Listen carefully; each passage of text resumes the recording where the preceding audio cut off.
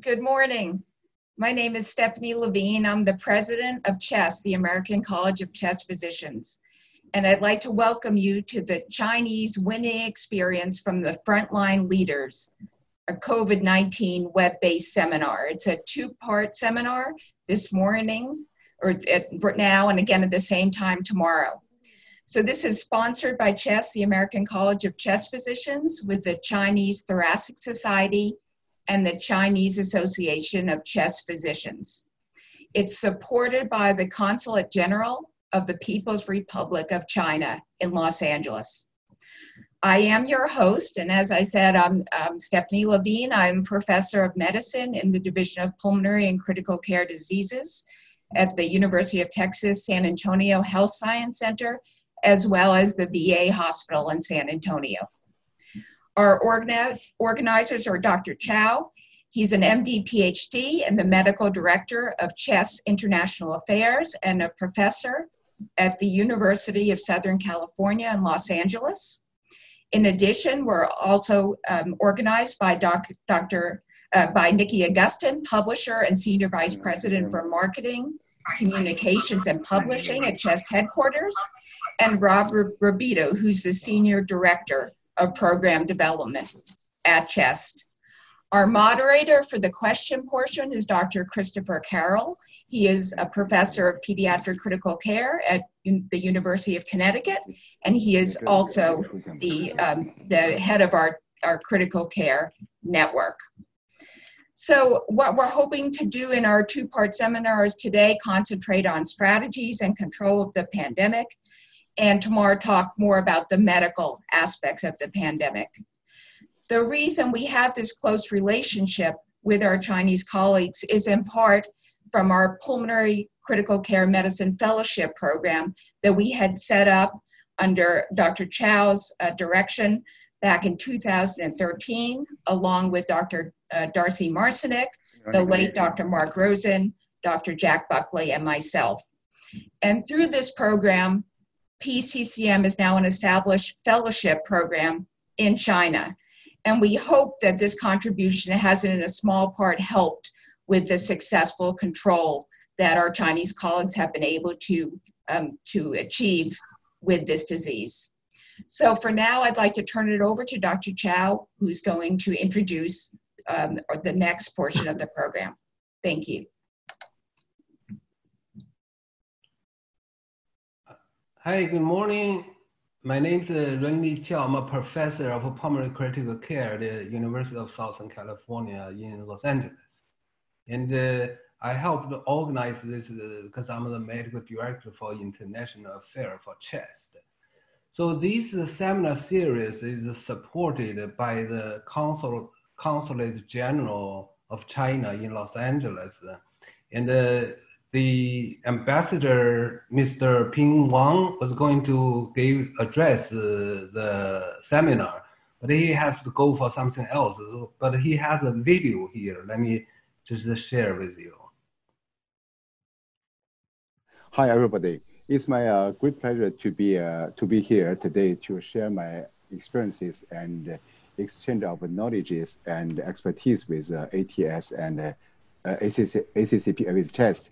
I know this is a hard time for all of us, and COVID-19 is rapidly spread worldwide, and then the danger is growing, and the infections are surging, and the deaths is mounting, and our health systems, economics, and day-to-day lives are being severely tested.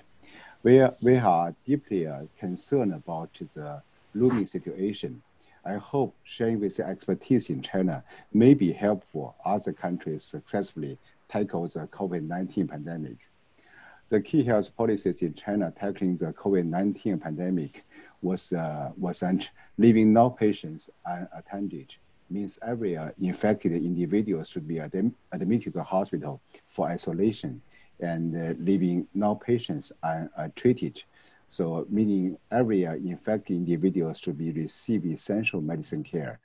The two preconditions for achieving this, these two key health policies are all cases should be tested and all patients should be admitted to the hospital as early as possible. So the topic of mine is today is fighting the COVID-19 pandemic. This some health policies, and we'll focus on Fangcang Shelter Hospitals, which I think is a key point for, is a turning point for control of the pandemic.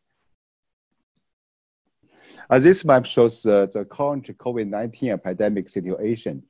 As of March 29, more than 720,000 people have been infected, and at least 33,000 have died worldwide.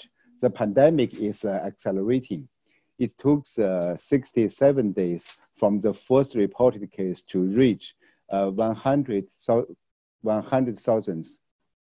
The pandemic is accelerating. It took 67 days from the first reported case to the reach 100,000 cases, and 11 days for second 100,000 cases, 4 days for the third 100,000 cases, and just 2 days for the fourth, fifth, and the sixth 100,000 cases, respectively, and 1 day for the seventh 100,000 cases.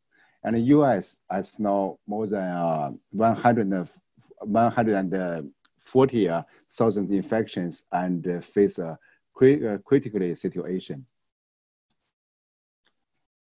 And as a number of COVID-19 infections and deaths are surging, it puts significant pressure on countries' healthcare system.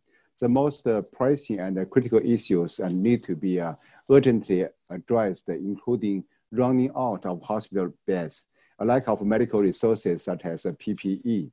Health workers are facing high risk of infection and are stressed out. COVID-19 has pushed the world-class health system, like the one in US, to the breaking point. Countries are reporting huge spike in coronavirus deaths.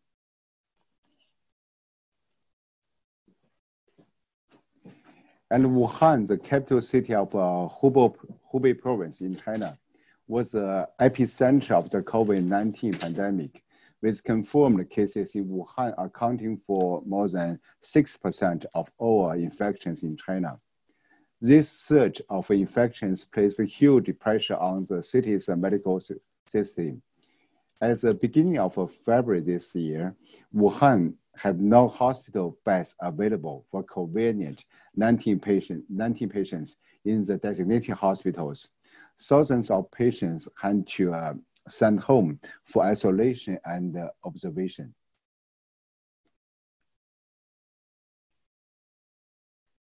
So, however, home isolation is not a desirable solution.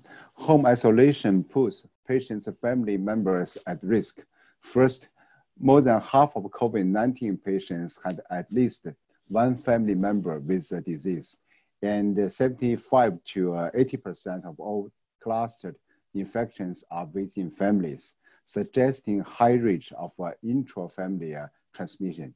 So family clusters so common in Wuhan at that time. Second, to the patient, home isolation is likely to psychologically painful because she knows that she puts her loved ones at risk for potential deadly disease. For example, UK Health Minister Nancy Dorries was worried about her 84-year-old mother who was staying with her and began to cough. Third study shows that SARS-CoV-2 may remain stable for hours or even for days in aerosols, and people may acquire the virus through the air and after touching contaminated objects. This provided further evidence against home isolation.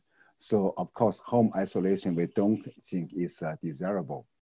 And the home isolation is likely leaky because I think it's not be strictly enforced. And the patient may not stay at home and go outside for walks or exercise. In addition, it is difficult to organize the medical care, frequent monitoring of diseases progression, and timely refer to hospital care for thousands of patients in home isolation. And the COVID-19 can be deteriorate from mild to or moderate to severe status require rapid referral to hospital care. If home isolation in Wuhan prior to the introduction of the Fangcang shelter hospitals, the time from onset of severe status to admission to a tertiary hospital for intensive care was as long as 10 days.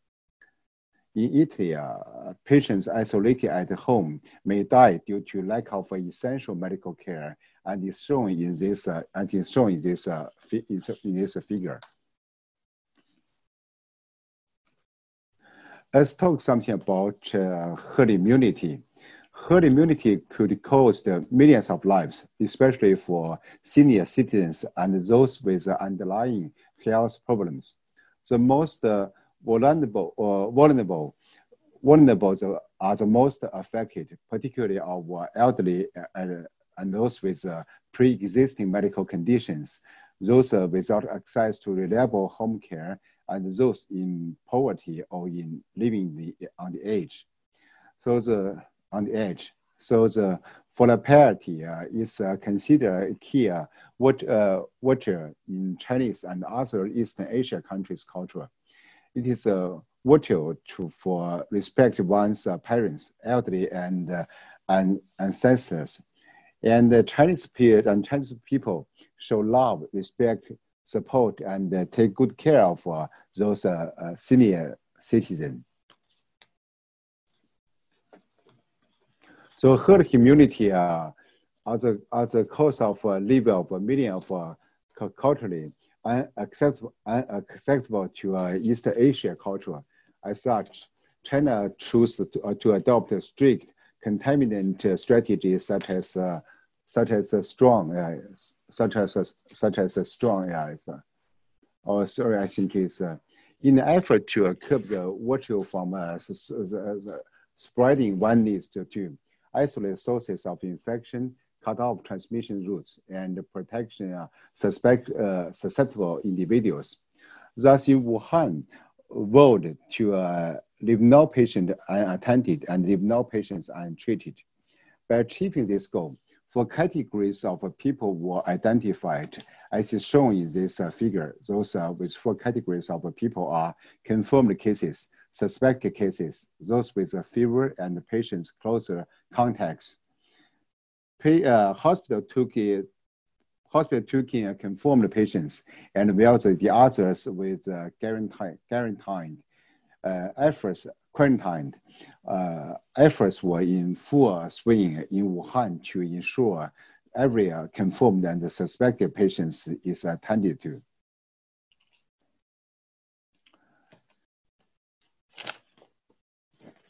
Yeah, and among the confirmed case, mild considered patients were to moderate patients were admitted to and treated to Fangcang Shelter Hospital, and those several patients were treated in higher level. Severe patients were treated at higher level designated hospital. More than 80% of COVID-19 patients were mild cases, whereas Fangcang Shelter hospitals with implemented early should admit most of the patients and play a key role in achieving the strategy, leaving no patients unattended and leaving no patients untreated. As I have described, the hospital isolation is of the growing numbers of COVID-19 patients was not feasible in early February in Wuhan, and home isolation was not desirable. In view of this, the concept of the Fangcang Shelter hospitals were invented. The term Fangcang sounds like Noah's Ark in Chinese, implying hope for patients. Fangcang Shelter hospitals is defined as a large-scale health facilities and were rapidly built, literally overnight, and provided isolation, triage, medical care, monitoring and referral, shelter and social engagement for effective and rapid outbreak control. They can rapidly establish and can provide large number of hospital beds and appropriate care of mild patients suffering from COVID-19. Health workers at Fangcang Shelter Hospitals can transport patients to higher level hospitals for more complex treatment and should their condition worsen. And the Fangcang Shelter Hospital can also offer emotional and social support to help patients recover during an otherwise disruptive period in their lives. This is a novel concept implemented for the first time in China to tackle the COVID-19 and the key approach to achieving leaving no patients unattended and leaving no patients untreated. It is truly a key turning point for the epidemic in Wuhan by admitting and isolating all infected patients in hospitals. This hospital was built by installing beds, shelter space, and 3 zones and 2 passengers of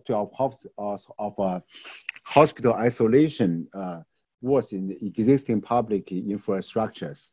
This figure shows that the layout of one of the Fangcang Shelter Hospitals in Wuhan with the 3 zones, a contaminated zone where patients live, and a semi-clean zone where health workers put on and take off their protective suits, and a clean zone where the supplies are received, and 2 passages, one for patients and the other for health workers. Where Fangcang Shelter Hospitals have some historical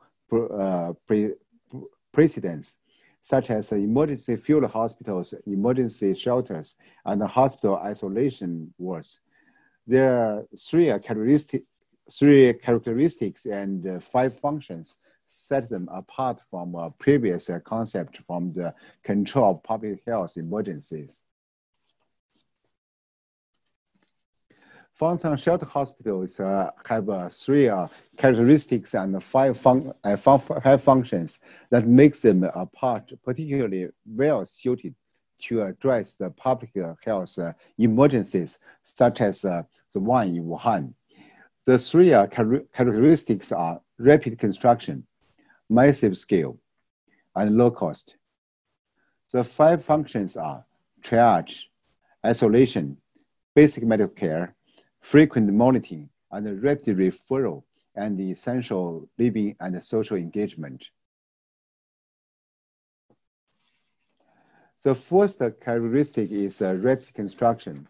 Fangcang Shelter Hospitals can be rapidly built because leverage existing physical infrastructure. The proposing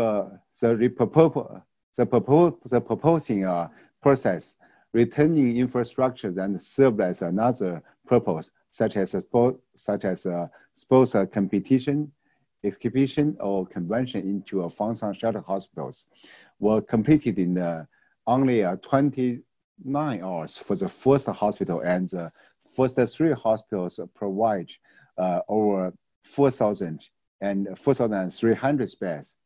This process involved some interior design for spaces and purchasing and installing beds, medical devices, and supplies to support care, monitoring, and shelter living.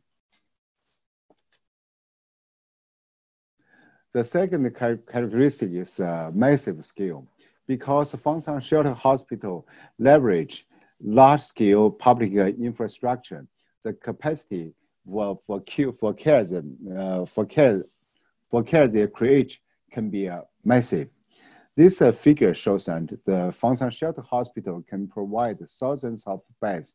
In fact, they have provided 13,000 hospital beds and provided care to about 12,000 patients. Thus, the Fangcang Shelter Hospitals have expanded the medical resources, huge medical resources. The third characteristic is the low cost of built and running the Fangcang Shelter Hospitals. Investment costs are low because it is cheap to transform public facilities into hospitals. Since It can only involve the installing beds. In addition, spaces that Fangchang shelter hospitals currently occupy can be returned to their original purpose once the epidemic has subsided, avoiding long-term inefficiency use of the scarcity space in a densely populated city. Running costs are also low because of Fangchang shelter hospitals used and limited human resources for epidemic control efficiently. The ratio of health workers to hospital beds in Fangchang Shelter Hospital was lower than in standard hospital because the Fangchang Shelter hospitals in China selectively admitted mild COVID-19 patients. This relatively low health workers to bed ratio was likely appropriate to ensure good patient outcomes. The first essential function is isolation of a Fangchang Shelter Hospital. Because the construction of the Fangchang Shelter Hospitals, thousands of mild to moderate COVID-19 patients in Wuhan had to be sent home for isolation. And the mild patients are generally more active than the severe sick, and thus in greater contact with others, increasing the possibility of transmission and placing family and community members at risk. The Fangchang Shelter Hospital isolate COVID-19 patients more effectively from their communities than home isolation. The second essential function is triage. After substantial expansion of medical resources, Fangchang Shelter Hospitals also use the medical resources efficiently. The Fangchang Shelter Hospital is inserted an additional level of care into Chinese health system and served a strategy triage function of COVID-19 patients between the community and the higher level healthcare. They allow initial triage, separating patients with a mild to moderate status from those with a severe status for targeted medical care. Patients found to be infected with COVID-19 in community testing champions for fever clinic were referred to the Fangchang Shelter Hospitals if the status are mild or moderate. And the Fangchang Shelter Hospital is especially well suited to tackle the COVID-19 pandemic, considering its characteristics, since about 80% of patients are mild to moderate cases. Only 15% have severe diseases, and only 6% are crucial, including respiratory failure, critical including respiratory failure, septic shock, and multiple organ dysfunctional failure. As a result, Fangchang Shelter Hospitals will isolate and treat most of COVID-19 patients. And this table shows the admission criteria. Each admission criterion is based on the current scientific evidence. Fangchang Shelter Hospital admit patients who test positive for COVID-19, but with a mild to moderate status. By isolating and treating only mild to moderate cases, Fangchang Shelter Hospitals freed up the scarce medical infrastructures of higher level hospitals, such as the patient units providing respiratory support and intensive care of patients with severe COVID-19 and other patients requiring intensive or complex care. More than 90% of severe cases in Hubei provinces were in Wuhan, and the one can see vaccine rate in the traditional hospital designed for the care of COVID-19, designated for the care of the COVID-19 patients have increased from 4% on February 4th, before the first Fangchang Shelter Hospital opened, to 16% on February 22nd, when the 16 Fangchang Shelter hospitals have had started admitting patients. So this trend indicates that the Fangchang Shelter hospitals release the pressure on higher level hospitals to admit large numbers of mild to moderate COVID patients, which can threaten to crowd out the capacity to deliver intensive and complex care to those patients needing such care more urgently. The Fangchang Shelter hospitals thus improved the distribution of COVID-19 patients according to the severity of the disease, increasing the overall efficacy of care. So, as a third essential function, Fangchang Shelter hospitals provide basic medical care, including antipyretic, antibiotics if the patients were complicated with a bacterial infection, oxygen supplemental if needed, traditional Chinese medicine if the patient wants, and mental health counseling. And this box shows 2 case reports illustrating typical medical histories during the stay in Fangchang Shelter Hospital. To support medical care, a few days after the opening of the Fangchang Shelter Hospital, health workers in Wuhan had access to electronic information system supported by the cloud platform and connected with higher level hospitals for medical record keeping, data transfer, telemedicine consulting, and the monitoring of the quality of care and outcome. The fourth essential function is frequent monitoring and rapid referral.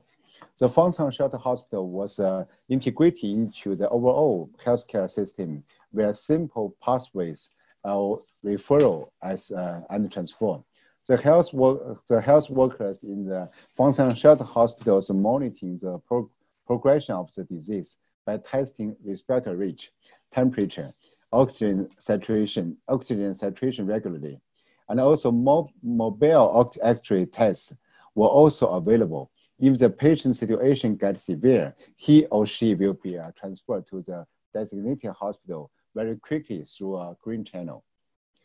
Overall, Fangchang Shelter hospitals are likely to have substantially reduced the time from the onset of the severe symptoms to admission to a higher level hospital compared to the alternative of hospital isolation, since people in home isolation will seek care again at the fever clinic. And the fifth essential function is that Fangchang Shelter hospitals provide essential living and social engagement.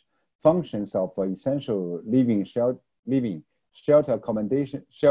accommodation, food, sanitation, and hygiene, of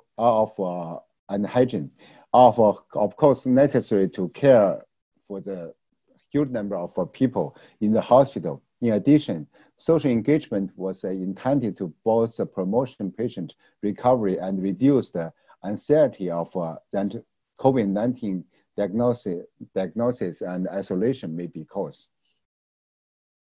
And the Fangchang Shelter hospitals can also serve as a community of patients, which isolates patients from the COVID-19 negative population, but also a place for mutual support and social activities. Health workers provide emotional support in addition to medical care. Community activities including eating, watching television, dancing, and reading together, as well as celebrating a birthday.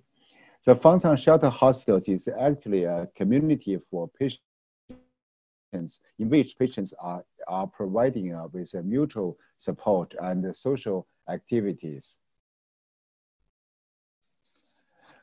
As part of the epidemic control strategy, Fangchang Shelter hospitals require several supportive strategies and solutions, including human resources strategy, measured to prevent nosocomial infections and provide patients with a degree of privacy.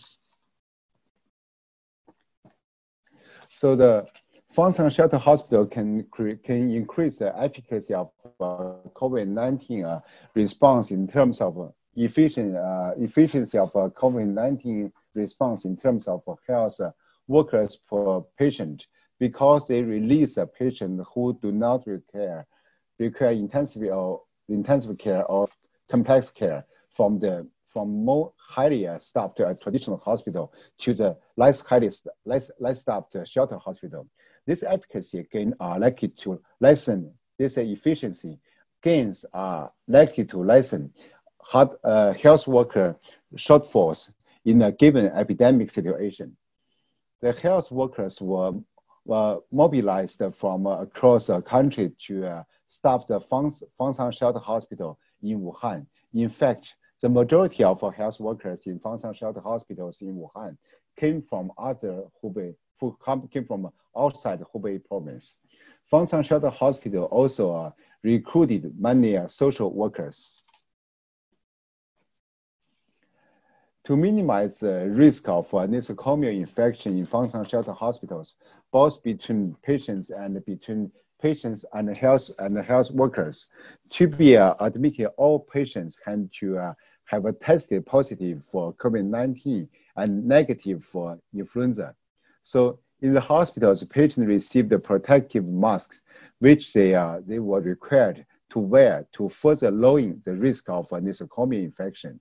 Further measures to reduce nosocomial infections include the strict isolation protocols and the intensive training for the health workers and the social workers who work inside the Fangchang Hospital. And the health workers will be entering the hospital in different passages. The risk of nosocomial infections in Fangchang Shelter Hospitals will not higher than traditional hospitals. To ensure some degree of privacy similar to that enjoyable in traditional hospitals, Fangchang Shelter Hospitals contained partitions separating bed units into a space similar to hospital rooms and ward. In addition, so its privacy is also solved in Fangchang Shelter Hospital, I think. And during the COVID-19 pandemic, Fangchang Shelter Hospitals isolated thousands of patients, provided high-quality medical care, and fulfill an important triage function. Early descriptive evidence suggests that the Fangchang Shelter Hospital were a major reason for the successful COVID-19 control in China. The number of confirmed cases in Wuhan steadily declined since February 18th, then 12 days after the first Fangchang Shelter Hospital started admitting patients. As the number of new infections continued to decline, all Fangchang Shelter Hospitals were suspended in Wuhan. Other countries facing the COVID-19 pandemic could consider using Fangchang Shelter Hospitals as part of their public health response.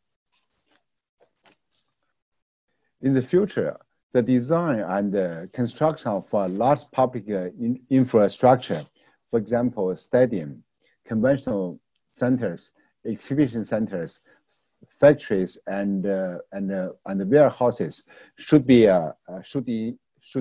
integrate features facilitating the conversion of these infrastructures to Fangchang Shelter Hospitals. So, Fangchang Shelter Hospitals may seem similar to the emergency field hospital or makeshift hospitals used during the previous epidemic in other countries. For example, in the United States during the 1980 to 1990 influenza pandemic, or in African countries during the 2014 to 2015 Ebola epidemic. However, they differ in several crucial ways.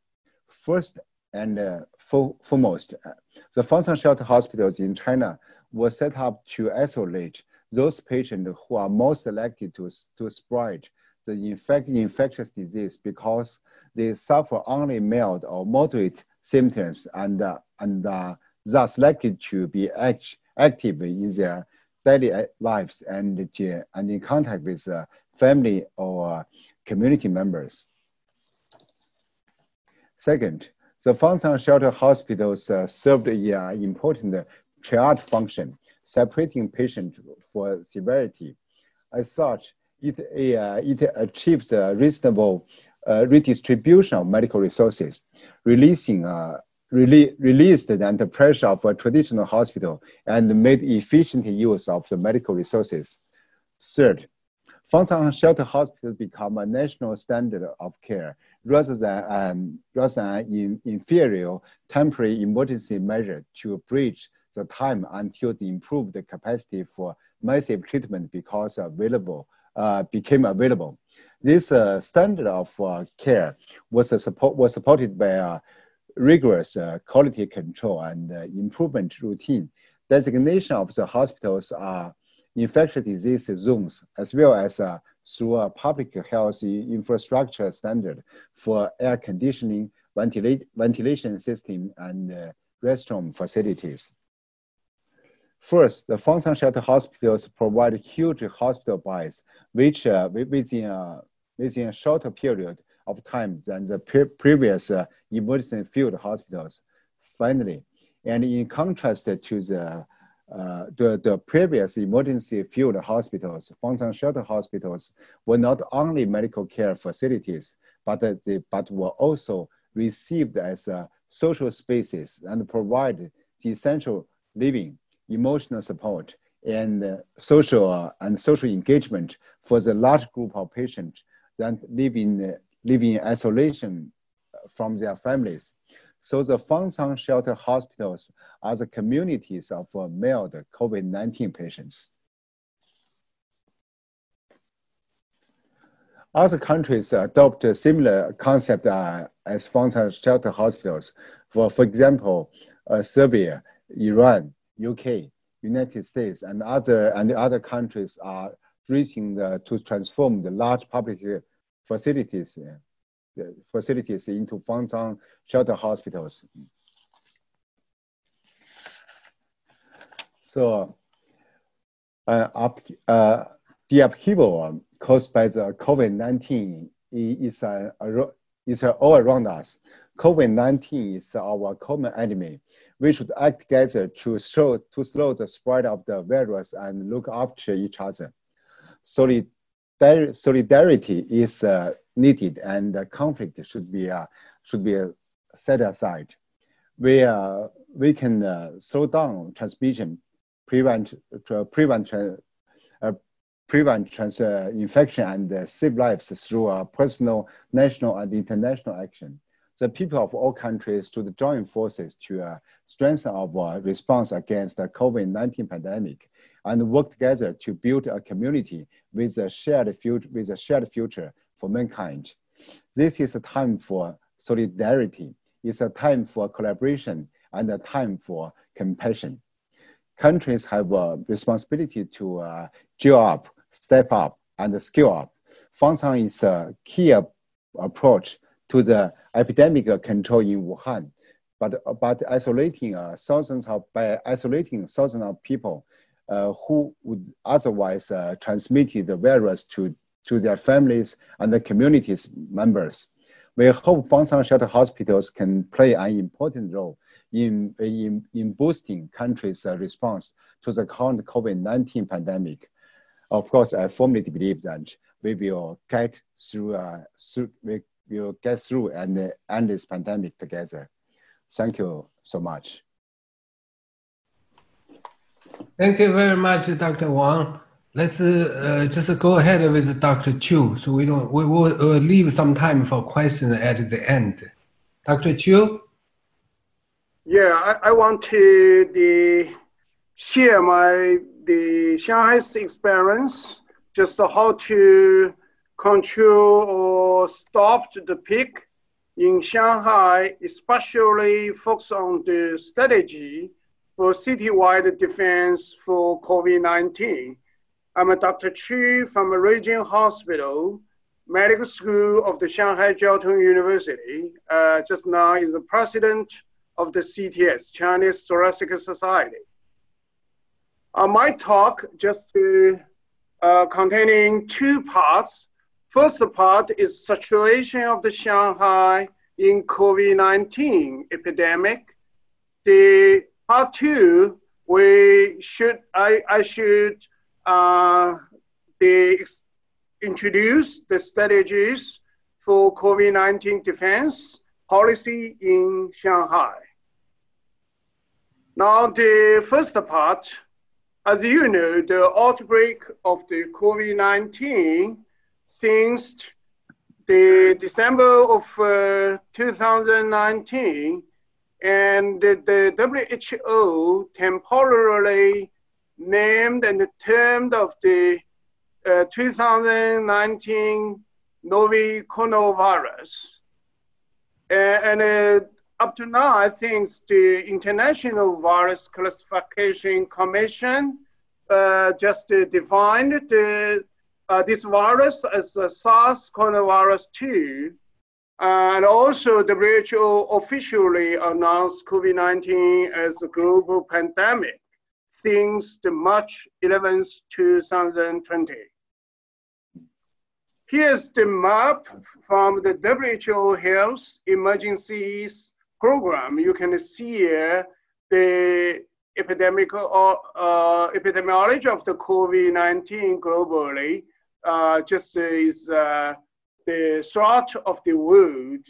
Globally, this is, I think, yesterday's the figures for COVID-19 is around 570,000 confirmed cases. How about the Shanghai, the challenge of the COVID-19, especially in the outbreak period? And you can see in Shanghai, since the July 20th, 2020, we reported the first case of COVID-19 infection. Because in Shanghai, it's a very big city, it's an international metropolis cities. And in this period, we have the Spring Festival, we also the Lunar New Year holiday, and the huge population flows, just like Chongyong. It's a very huge the flow of the populations. And also in Shanghai, we have more than 25 million populations. Is also we have around 10 million floating population. Up to now, you know, this coronavirus is a high transmissibility, and also we have no specific treatment for COVID-19. Yet this is the forecasting of the outbreak of COVID-19 in Shanghai. So this, I think, is a model for the outbreak of the COVID-19.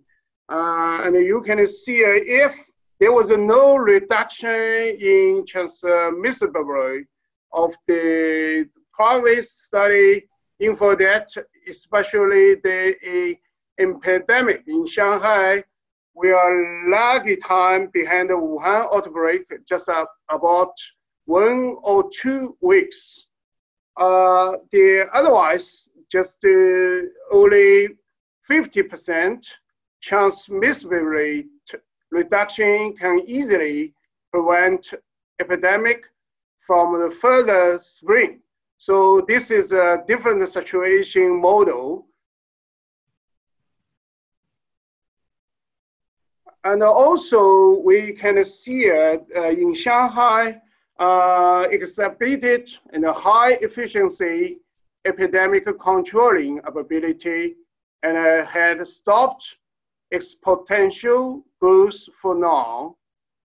Especially you can see the total confirmed cases, just only 490 cases by March. Among them, I think you can see more than 153 cases imported from abroad. This means in Shanghai, there's only around 340 patients like that. So there's no locally new cases for around, I think, 1 month. So actually, you can see this map. This is very efficiency epidemic control in Shanghai.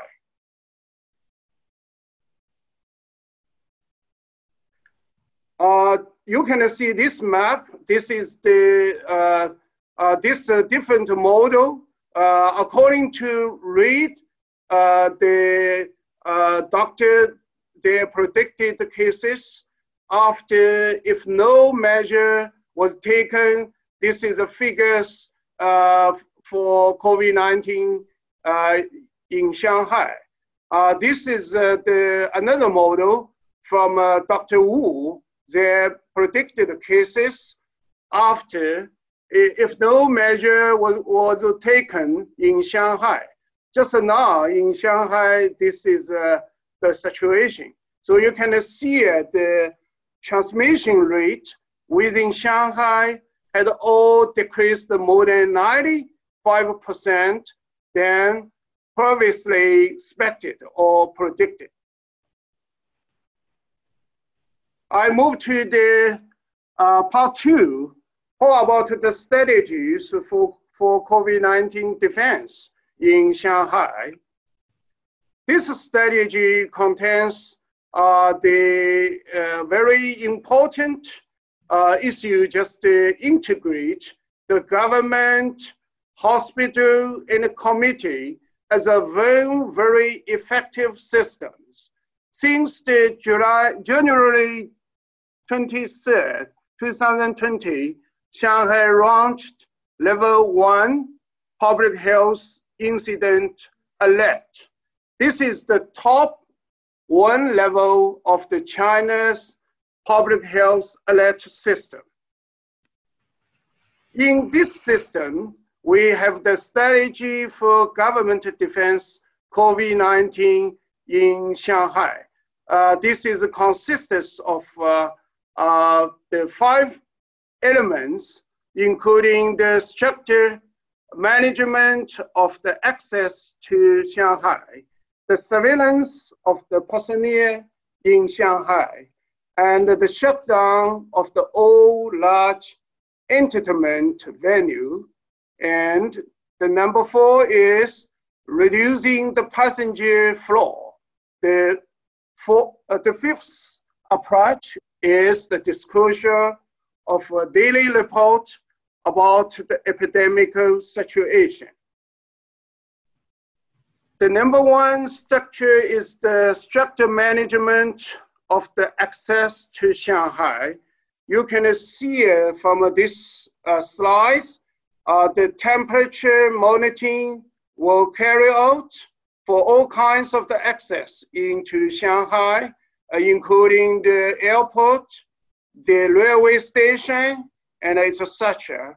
Anyone with fever or other symptoms would be sent to the isolation point in time, as means permanently.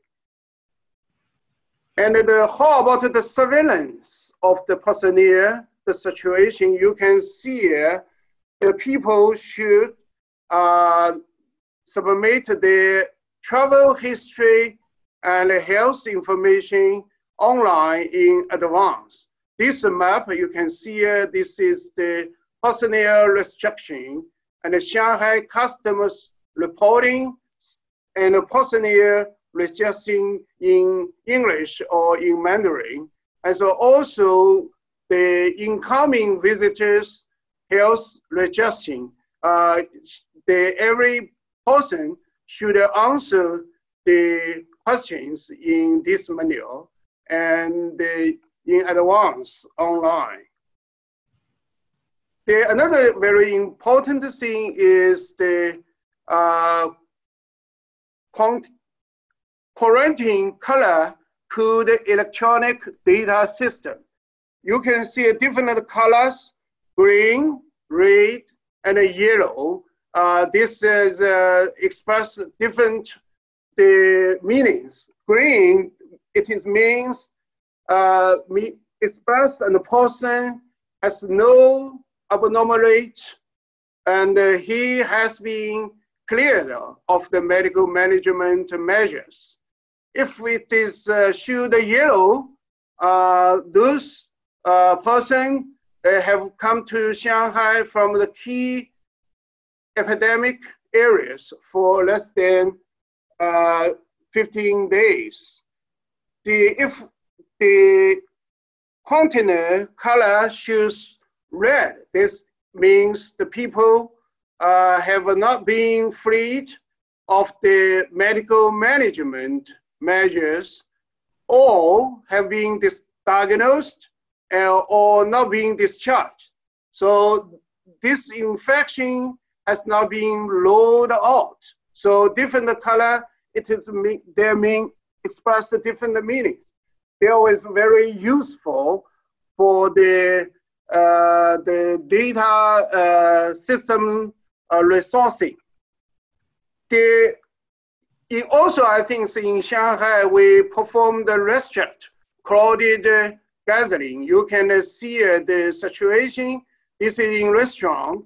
This is on the way, means the subway. This is a viaduct, and this is a Disneyland in Shanghai. You can see there was no people gathering in restricted crowded situation. In Shanghai, the government, every day they have the disclosure of the daily report about epidemic situation of the COVID-19. This is very important for reducing panic and the stabilization of the social mood through the report about epidemic situation disclosure. Also disclosure the information that included the COVID-19 cases and the public health education and the refutation of the rumor, etc. So I think it's a very important channel for the population. In Shanghai, another very important key factors or elements just for the strategy of the defense of the COVID-19 is in hospital. You can see in hospital, we have three basic underlying infrastructure, including the fever clinicals and isolated ward. And if the people or patients was confirmed as the COVID-19, then will be safely transferred to the designated hospital.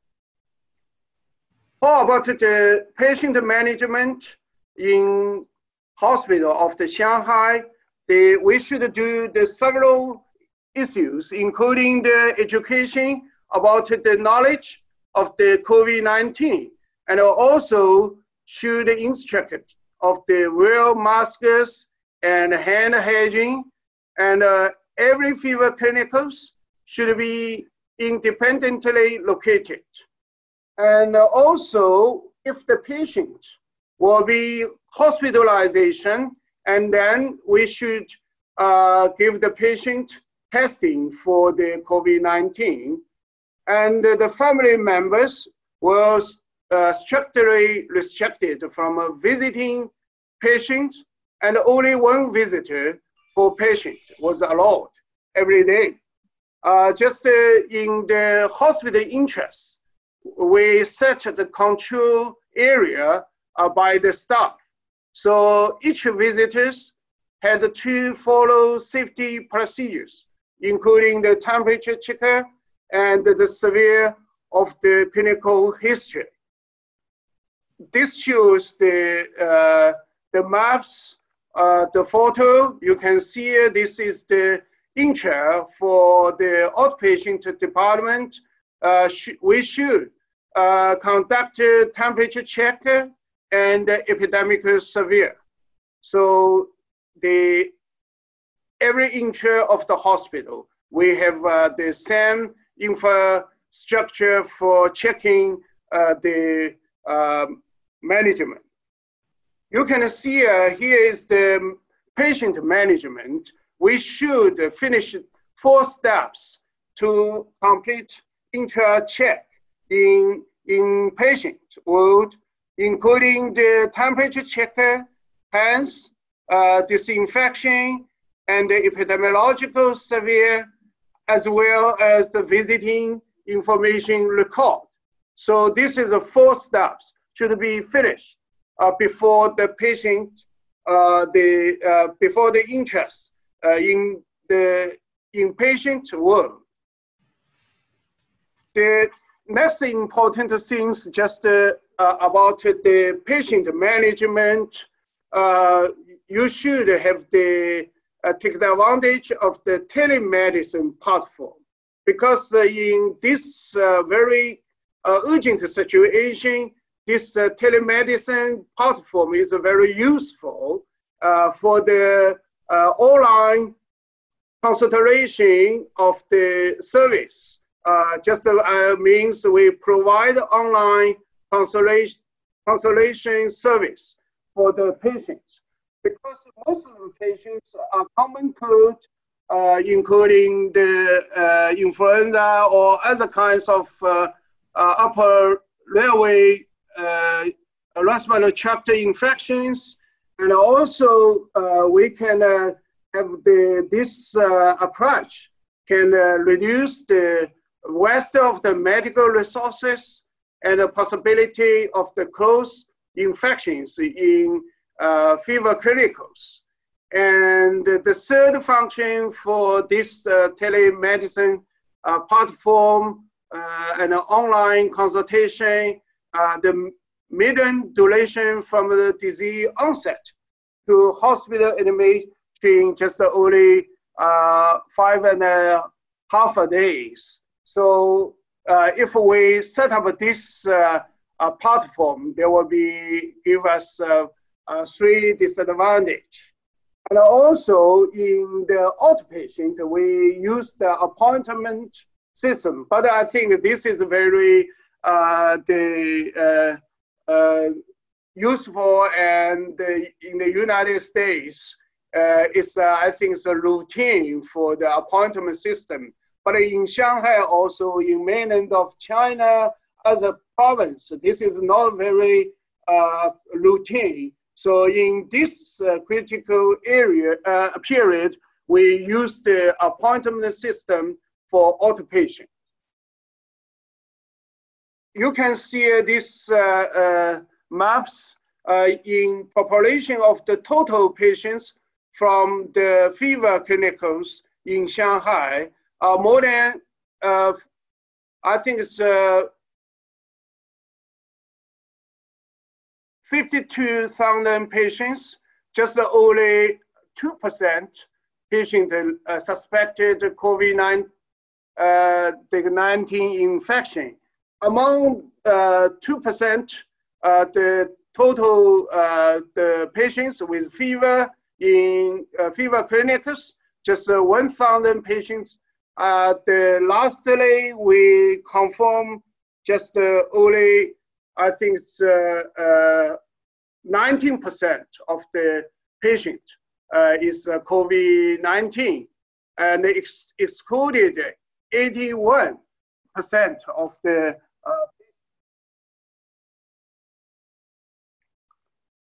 So I think it's important things in the fever clinics of the Shanghai. This is very important for isolating the COVID-19 infection patients.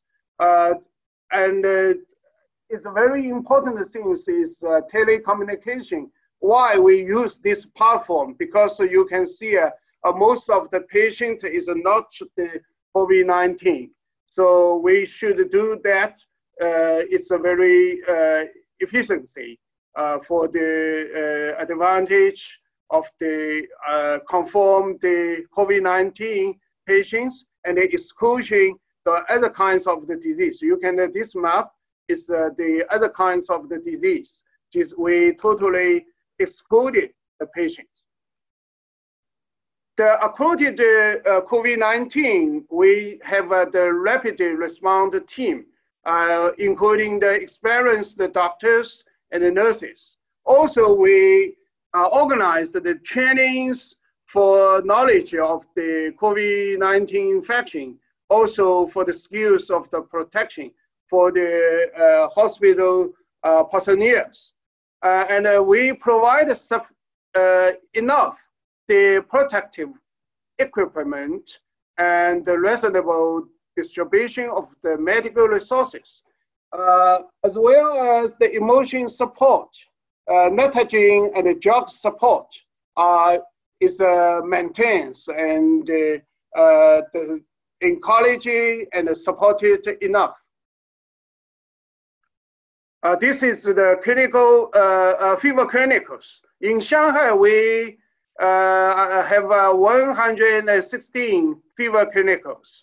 In the fever clinicals, we have the responsibility for the first lines of the defending the COVID-19.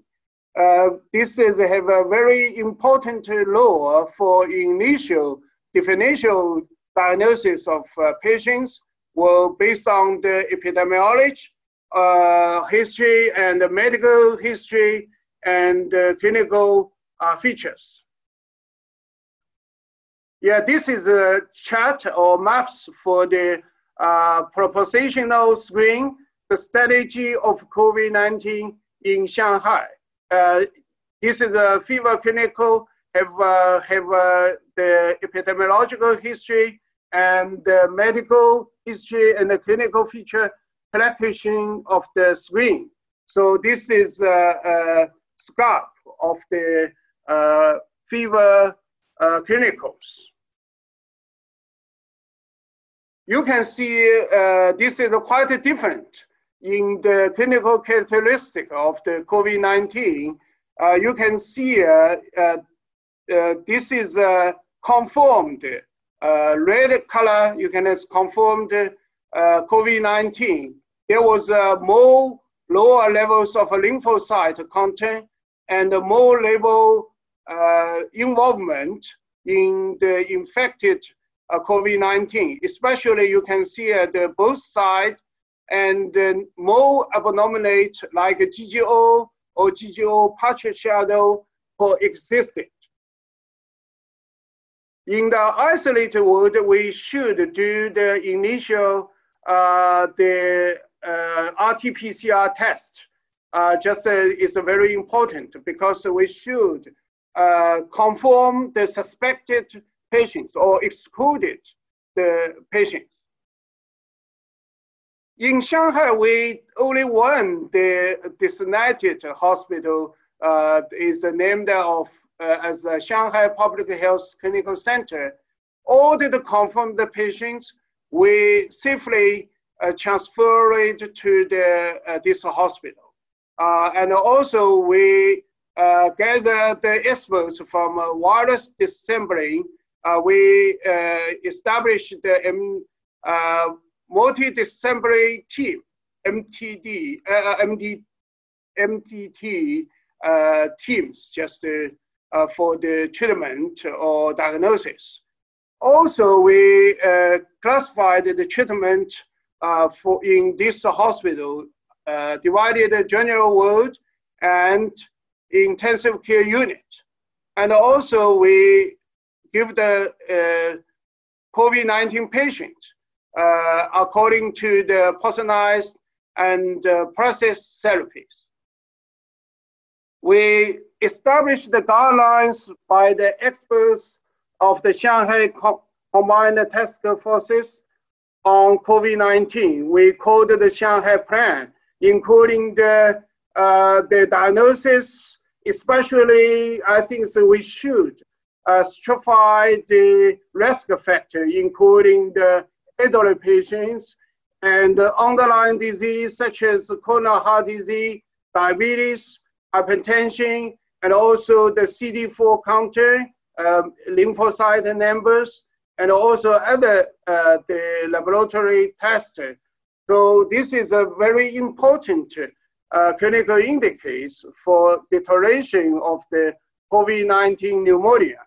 So, and we have the mechanism for continuous supervision and intensify the monitoring for this clinical indicator. How about the therapy? Just I think it's tomorrow. I think it's the Dr. Cao and Dr. Zhang will give a very the detailed talks about this aspect. So I just very quickly go through of this the fields. We combine approach toward the prevention of the disease progression is very important. For example, we use the hydrochloroquine and oxygen therapy and maintain of the immune system, and also focused on the water and electrolyte balance, and also and other the therapy, just the anti-cholinate and the large dose of the vitamin C. So in Shanghai, you can see the clinical efficacy more than 80%. In recent days, just nearly 93%. So only 5 patients died. So the mortality is only 1.5%. Here's the figure you can see. This is the total cured case in Shanghai. This is March 28th. This only 5 patients died. How about the committee defense of the COVID-19 in Shanghai? Every committee would be kept on the close management, the screen residency for symptoms. For example, the fever or cough, and also checking door to door to identify the infected and suspected patient, the people, and no contact deliver, and the committee propaganda. Also, we give the population the public consciousness. Here's the committee management. Use the different language, including the Mandarin and English and the Korean language and the Japanese language. And this is checking door to door, and also have the committee propaganda for COVID-19. Here you can see this is public consciousness. We encourage the population, the wearing mask, hand hygiene, reducing contact with others, and have the self-isolation and self-monitoring. Also, you can see just here about 1-2 meters distance. And we have the, I think it's in recent 3 weeks, this is a very important issue. Just we should control the strategy for the imported cases. So the passengers, if they with symptoms, should be isolated, transported to the designated hospital. And the passengers with no symptom but epidemiological history, suspected exposure, we should constitute isolation for 2 weeks, and also performed the nucleic acid detection for COVID-19. So this is my conclusion for my presentation COVID-19 has become the threat of the world, especially in recent 2 or 3 weeks. Shanghai has very high efficiency epidemic control ability, and now had stopped the exponential growth of COVID-19. And we have the very effective strategy for COVID-19 defense in Shanghai. I think it's quite depending on the efforts of the government, committee, and the hospital. So I think just now, especially at the currently stage, the management of the COVID-19 in Shanghai cannot be relaxed because we enforce listed important cases. Thank you for my presentation is over. Thank you.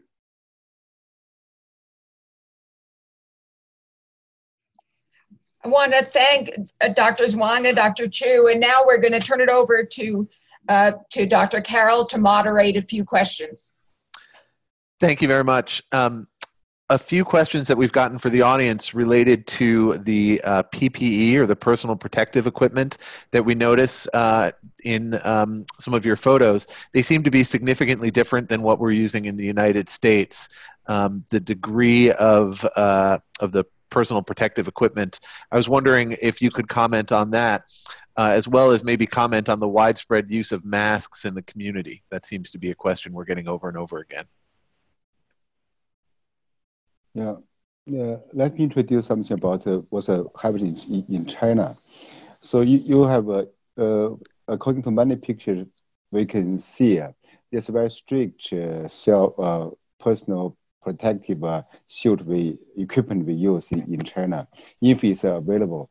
And I think that it's a lower level used in US. I know that it's a lack of enough PPE in US at this time, just like what happened in China one month ago.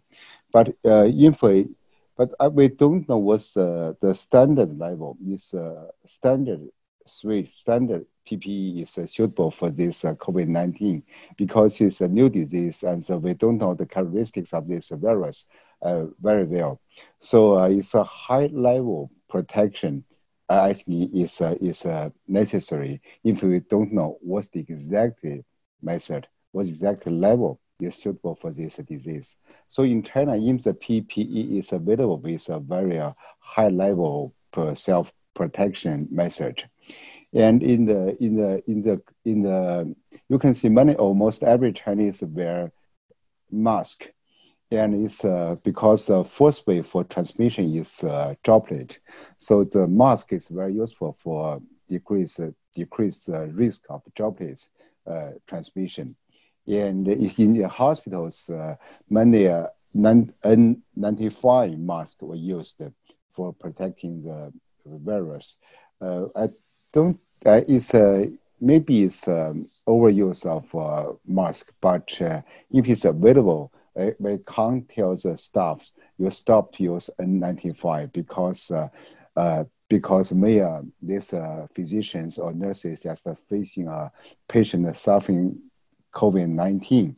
So maybe some overprotective phenomena we can see, but we are not sure what's exactly the correct measure for protecting. So maybe a relatively high level, if PPE is available, that's okay. So in the patient in the ward admitting COVID-19 patients, there's a very, very high level protection level is available in China with a N95 mask, with face shield. If we get the throat swab, yes, face shield is used, and the protection suit is commonly used for in the wards receiving COVID-19 patients. So it's and if we use the intubation, the the helmet and with a goggle is necessary. With goggle is necessary for protecting, because secretion from the patient airway will be we have to face into. So it's a much higher level for protection in China compared with we see in US. I do understand it's the lack of this PPE, but if the PPE is necessary, you should raise the level for protection. And aerosol is also has been identified for way for transmission of the virus. So I think the higher level is good. And the other ways for protection, including keep a relative bigger distance, and in the larger space room, or in the direction of the air and the wind is also important for protection. Thank you. Thank you very much. I wondered if any of the other doctors wanted to comment on that as well as potentially how some of these things were enforced in the community. How did you make sure people did this stuff, or is this just more of a cultural thing that people were willing to do this? I think it's the committee, especially the resident in the committee. I think it's maybe it's a little bit of difference. Also, I think it's in Shanghai or other places, or the other province of the China. I think it's a little bit of difference. So I think it's the training or propaganda for the knowledge of the COVID-19, especially how to have the very useful or effective measures for protection.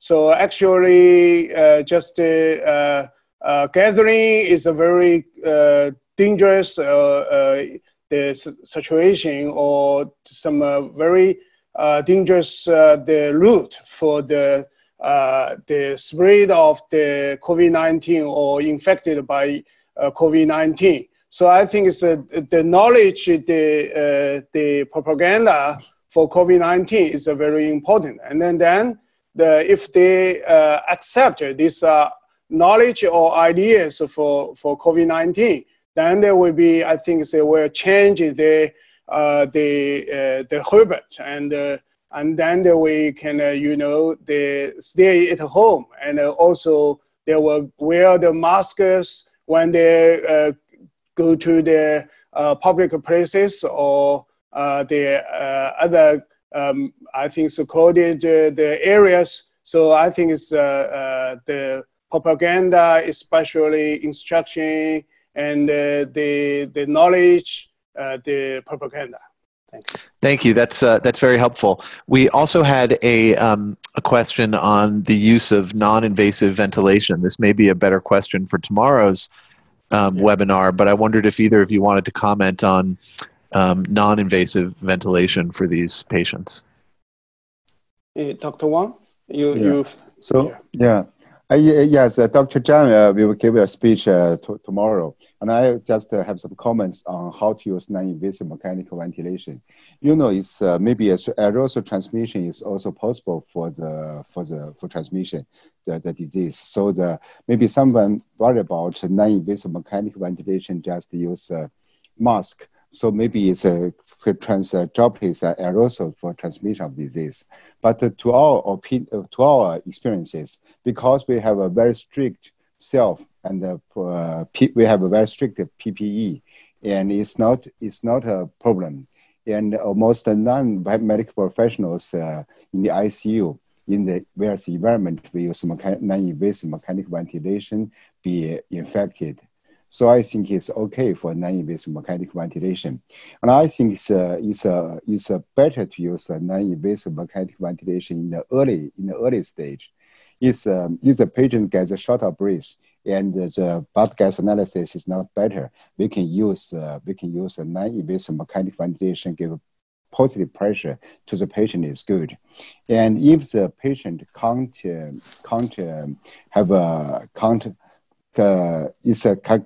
feel uncomfortable to use non-invasive mechanical ventilation, or the symptoms get severe, maybe we should on time to transfer non-invasive mechanical ventilation to invasive mechanical ventilation. So ET tube intubation may be necessary at that time. So in the early stage, non-invasive, and in the get severe, intubation is good. Thank you. We had another question about some of the procedures. Were all symptomatic patients placed in these shelters, or were all even asymptomatic patients placed in these shelters in Wuhan?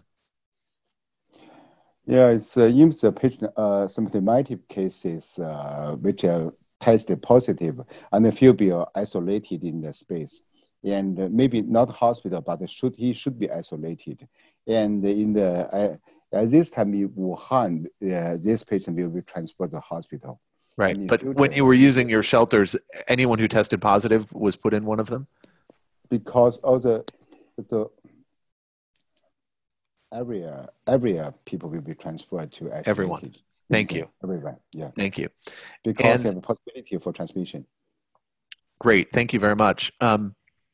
We had another question on disinfecting the room after a little bit on disinfection. Did you use UV lights or chemicals, or how did you disinfect? Yeah, it's chemical method is also commonly used in the hospital, and I think it's the most effective method.